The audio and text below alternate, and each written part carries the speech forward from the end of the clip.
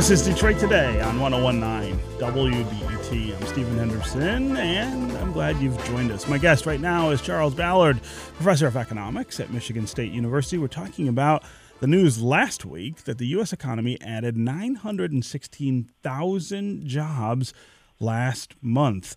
A lot more jobs than were projected, and more jobs than we have added in the last 7 months. Does that mean the economy is making a turn toward a big comeback, and that we will have a pretty good spring and summer as COVID maybe subsides, as vaccines continue to roll out, and as maybe the world starts to come back together a little more? We want to hear from you as well about what's going on in your world economically. Are you doing better than you were a few months ago or half a year ago, even at the height of the pandemic?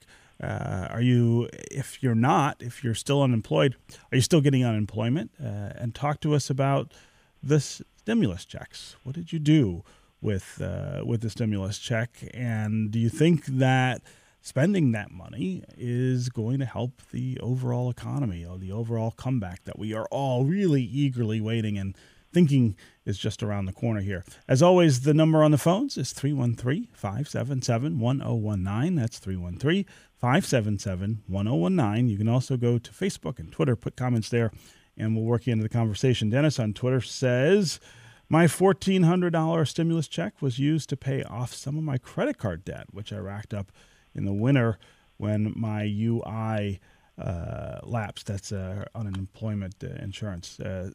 I think that's one of the things that a lot of people are doing. It's one of the things that helps get the economy going as well. Again, 313-577-1019 is the number on the phones. Charlie, before we go back to listeners, I want to ask a little about the overall economic picture, which before COVID had a number of kind of intrinsic issues. And one of them is this growing economic inequality in our country and the downward mobility that we're seeing among people of all ethnic backgrounds, which is a really interesting dynamic. I saw an interview with Darren Walker, who's the CEO of the Ford Foundation, and he was talking about how this is the first generation of white Americans who are experiencing downward economic mobility. In other words, people are not making as much or getting as far ahead as their parents did. COVID, of course, makes all of those things worse while it's with us and disrupting the economy.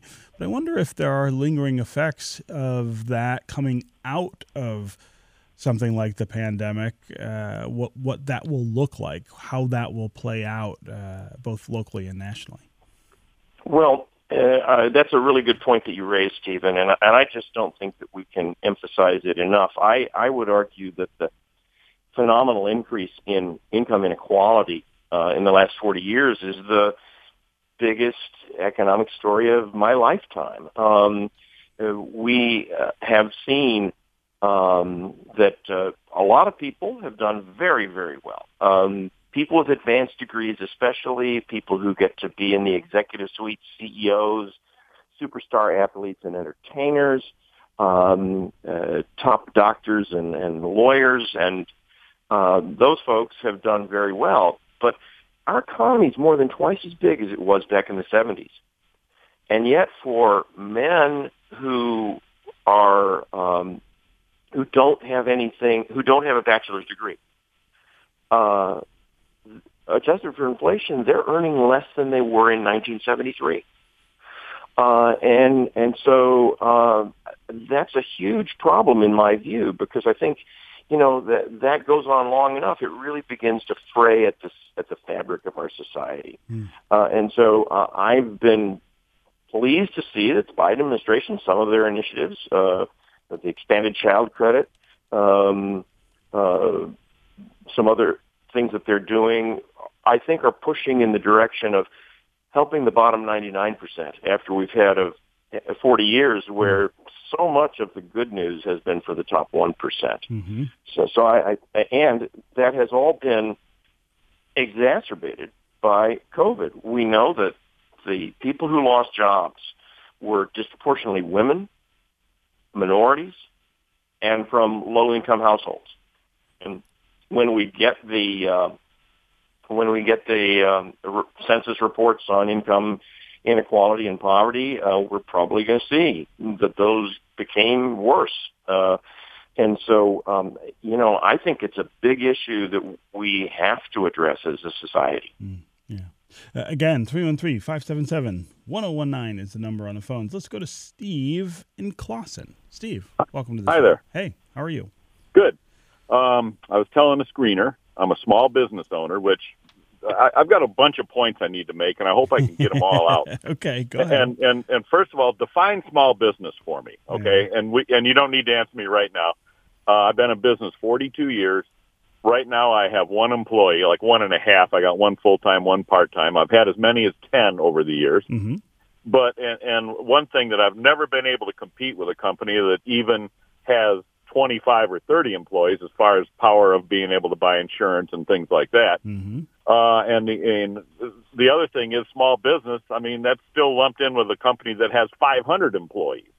So it's that when you say small business, that needs to be defined to me better. But that's not really the reason I called. I've been dying to tune in on this.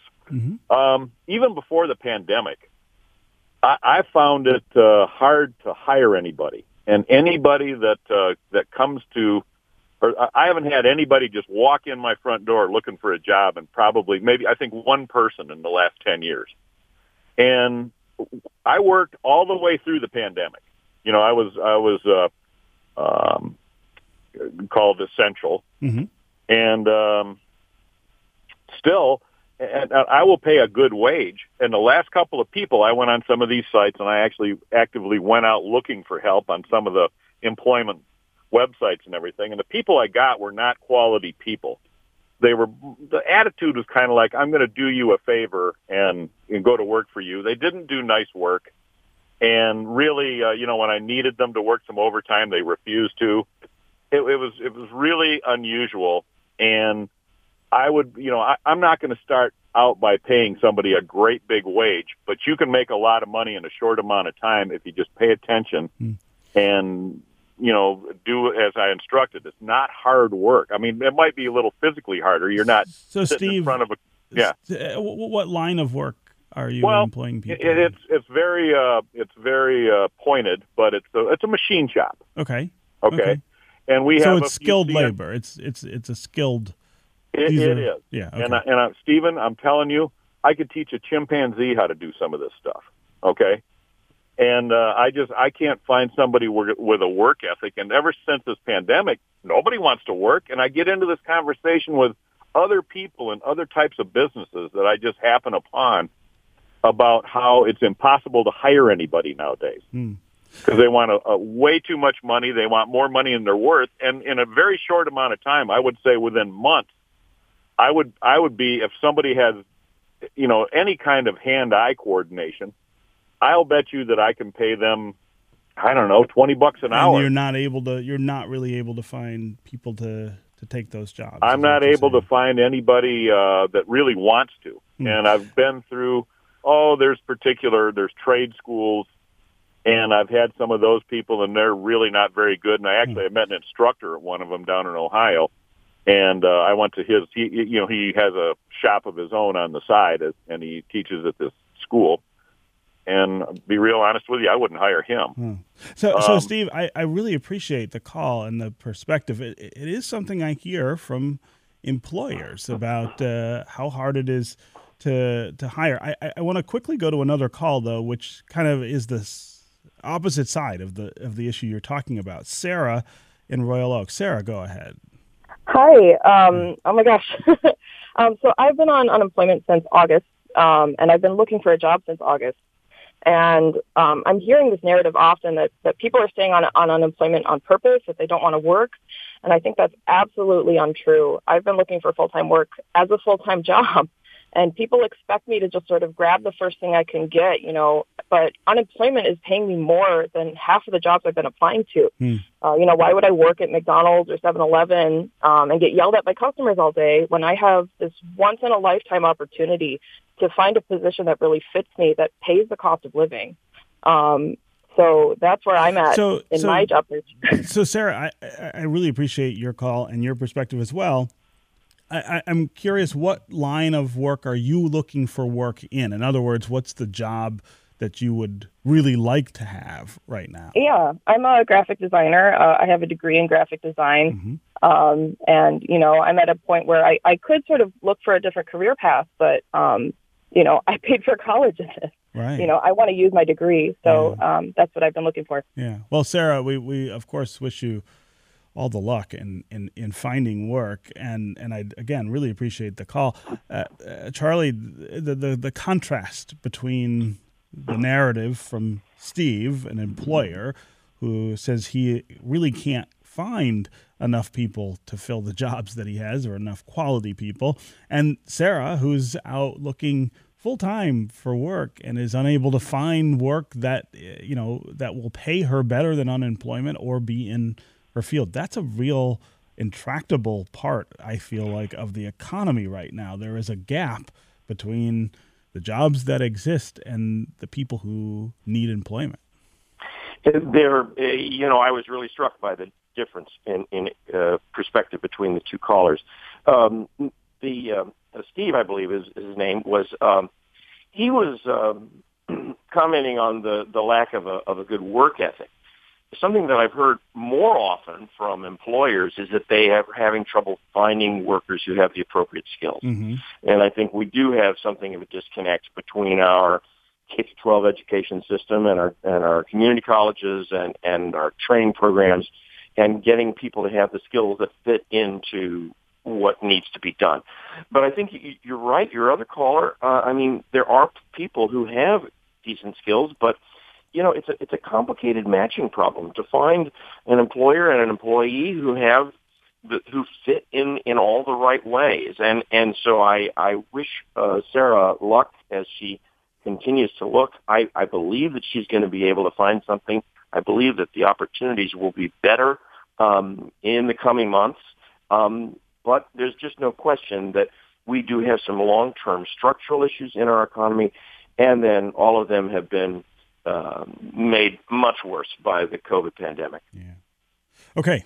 Charlie Ballard, professor of economics at Michigan State University. Always great to talk with you. Thanks so much for being here today on Detroit Today. Thank you, Stephen. Have a good one.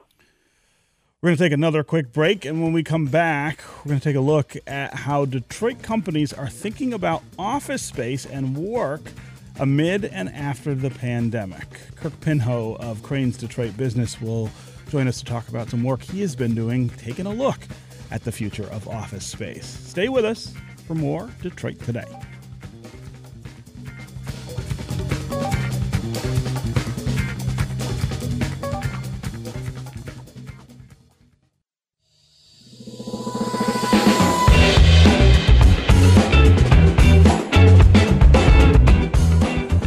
Detroit Today on 101.9 WDET. I'm Stephen Henderson, and as always, thanks for tuning in. For millions of Americans, the jobs we thought we had to do in offices alongside all of our coworkers are now being done at home because of the pandemic. So many employees and employers alike have made that adjustment during the pandemic that it raises a really important question. Will we ever go back? And if we do, how will this pandemic have forever changed the nature of work, especially inside offices? Which raises an even bigger question. What would a massive shift away from shared workspaces mean for our cities and the gigantic office buildings that define their commercial centers? Think of how much has changed in downtown Detroit over the last 10 or 12 years. We have worked really hard in this city to attract more employers to these giant office buildings that for so long were empty or mostly empty. So what happens to them if there's this massive shift away from in-office work. Crane's Detroit business real estate reporter Kirk Pinho has been looking into what local businesses are thinking about their office needs post-pandemic, and he joins me now to talk about it. Kirk, welcome back to Detroit Today. Hey, Stephen. Thanks for having me. So what are you hearing from local companies about how they might be reassessing their office needs once more employees are vaccinated and the COVID surge we're enduring right now maybe subsides and more people are at least able to return to in-person work? Yeah, it's sort of a grab bag if you think about it. And the answers really sort of range or run the gamut from, well, I'm not really planning on going back to the office ever again to, well, we're going to be coming back here as soon as everyone's vaccinated. And that sort of runs the continuum, both small businesses and large businesses. Some of the small businesses that I spoke with plan and have basically shed essentially all of their office space. And you have a company as large as DTE that decided not so long ago that it didn't need a 120,000 square foot building in Ann Arbor that it owned where 400 people worked because they're basically just going to be working from home indefinitely. It's really sort of an existential sort of issue that we got coming up here, and how it actually, turns out sort of remains to be seen, but we're seeing some inklings. So is there a serious possibility that we'll see a permanent or long-term drop in demand for office space and people, downtown, are we likely to see a fundamental shift, I guess, is the question, in the way that the office space in our downtown is being used? I think there's going to be a shift, but whether that poses huge problems for a downtown area is an open-ended question, like Detroit or Ann Arbor. And the reasoning for that is there's always going to be companies who are looking around for space. Whether there's let me go back. There's always going to be companies that are looking around for space. Some of the experts that I spoke with have been sort of surveying companies and believe that anywhere between 25 and 30% of the workforce is going to be working from home in sort of a permanent capacity. That may just mean that companies need to shift around how they're using the space. For years, we've been shrinking the office footprint. We've been cramming more workers into spaces that are on average 50 to 100 square feet, maybe a little bit more, when 20 or 30 years ago, it was 200 to 250. We may just be sort of inflating that a little bit more. We may be seeing things like staggering shifts for workers, where you still have roughly the same office footprint, but half of your workforce comes in Monday, Wednesday, Friday, and the other half comes in on Tuesdays and Thursdays. That could bode, maybe not necessarily well, but stopping some of the bleeding from the office space sector. So let's take a look at downtown Detroit, which, as I said in the open, we've spent a long time trying to repopulate downtown office buildings and downtown office space. And I think it's fair to say right before the pandemic, we had reached kind of a critical point in that effort, and downtown felt more busy and more alive than it has in several decades here in Detroit. I really wonder if what we're seeing in terms of this shift, if it's 20 to 30% down, what that means for that surge. What does that mean for all of the work that was put into repopulating downtown Detroit? Well, that could be problematic because I think you're sort of hinting at sort of like ancillary things that come with office space when you're talking about things like restaurants and shops and all that, and all the office workers that are patronizing the small and large businesses that are at sort of the street level of downtown that have been coming in for the last number of years, and that could be an issue. I know that there have been companies such as Bedrock who've been Bedrock and others who have been attempting to help out those small businesses that are on those ground level retailers by things like, foregoing rent requirements and other measures to sort of draw people back downtown. But I mean, if we are down 25 to 30% of the workforce, that's going to have an impact on the bottom line of those street level retailers and restaurants and bars and everything. I'm talking with Kirk Pinho. He's a real estate reporter for Crain's Detroit Business. We're talking about what Detroit area companies are thinking about with regard to office space post-pandemic. Are they going to go back to what they were doing before, or are there going to be fewer people in office, even after the pandemic is no longer as much a threat as it is right now? Give us a call if you want to join the conversation. If you've been working mostly from home during the pandemic, do you expect to have to go back to the office more regularly once you and your colleagues are vaccinated and COVID cases are back under control? Tell us why or why not. Tell us whether you're excited about that idea or not. Are you somebody who has discovered that working from home is better for you? Maybe you're more productive. Maybe your mental health is better not being in an office all day with coworkers. Maybe you just like the idea of the solo work. Do you think employers should ask workers whether they want to go back or not, and give people options about what their work life looks like? What are some of the things that you are going through your mind as we get closer to employers and employees having to make these decisions? As always, the number here on the phones is 313-577-1019. That's 313-577-1019. That's you can also go to the WDET Facebook page and put comments there, or go to Twitter and hashtag Detroit Today, and we'll try to work you into the conversation that way. Kirk, before we get to listeners, I want to ask you about the biggest project that was happening in downtown Detroit before the pandemic, and that is the new skyscraper that Dan Gilbert is trying to build at the old Hudson site. I happened to be downtown last week for the first time in quite some time, in fact, driving through. And I noticed that they're still building, and there's something to see other than a big hole in the ground, which is what had been there for quite some time. I believe what they're constructing now, they look like elevator shafts, and that's one of the first things that goes up in a skyscraper like that. But give us an update on where something like that, which would demand a lot of companies and people to fill it up, is any of what happened during the pandemic making them think differently about the wisdom of building that building right now? I don't think so. So I think you're right. I believe those are elevator shafts that are going up. I would need to double check on that.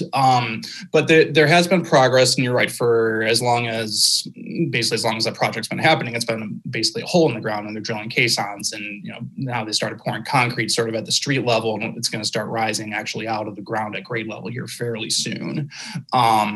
So in terms of, you sort of have to think of the two main components of the building, which are office space and hotel space, at least as currently envisioned. There's some residential as well as some event space as well. But last I checked, there was something like 400,000 square feet of office and a few hundred hotel rooms. And sort of the design of that building is going to be dictated upon what hotel ends up actually going in there.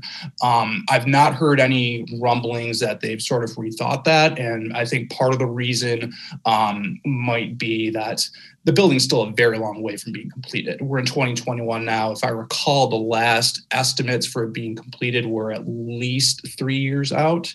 By then, COVID theoretically should be a distant memory. Mm-hmm. And while maybe some of the trends that we're experiencing right now may play into the ultimate design and use of the building, I think by and large, we'll have figured it out by then, where right now we're still sort of, fumbling our way around. Office space will probably still be needed then, whether it's, another 400,000 square feet, I'm not sure. And hotel space, even before the pandemic, was pretty sorely needed based on what tourism and development experts have been saying, and needing another 1,000 or 2,000 hotel rooms that are still sort of in the pipeline here.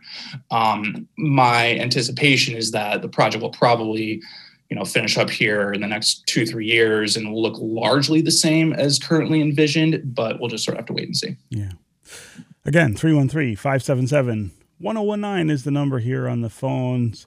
Micheline on Twitter says, Ann Arbor is flooded with available commercial real estate. If you want to open a restaurant, there are a lot of prime locations all decked out and ready to go. So Ann Arbor, which was also experiencing something of a boom before the pandemic in terms of the number of businesses and certainly restaurants and bars in downtown, is looking different these days post-pandemic. Let's go to David in Grosse Pointe. David, welcome to the show.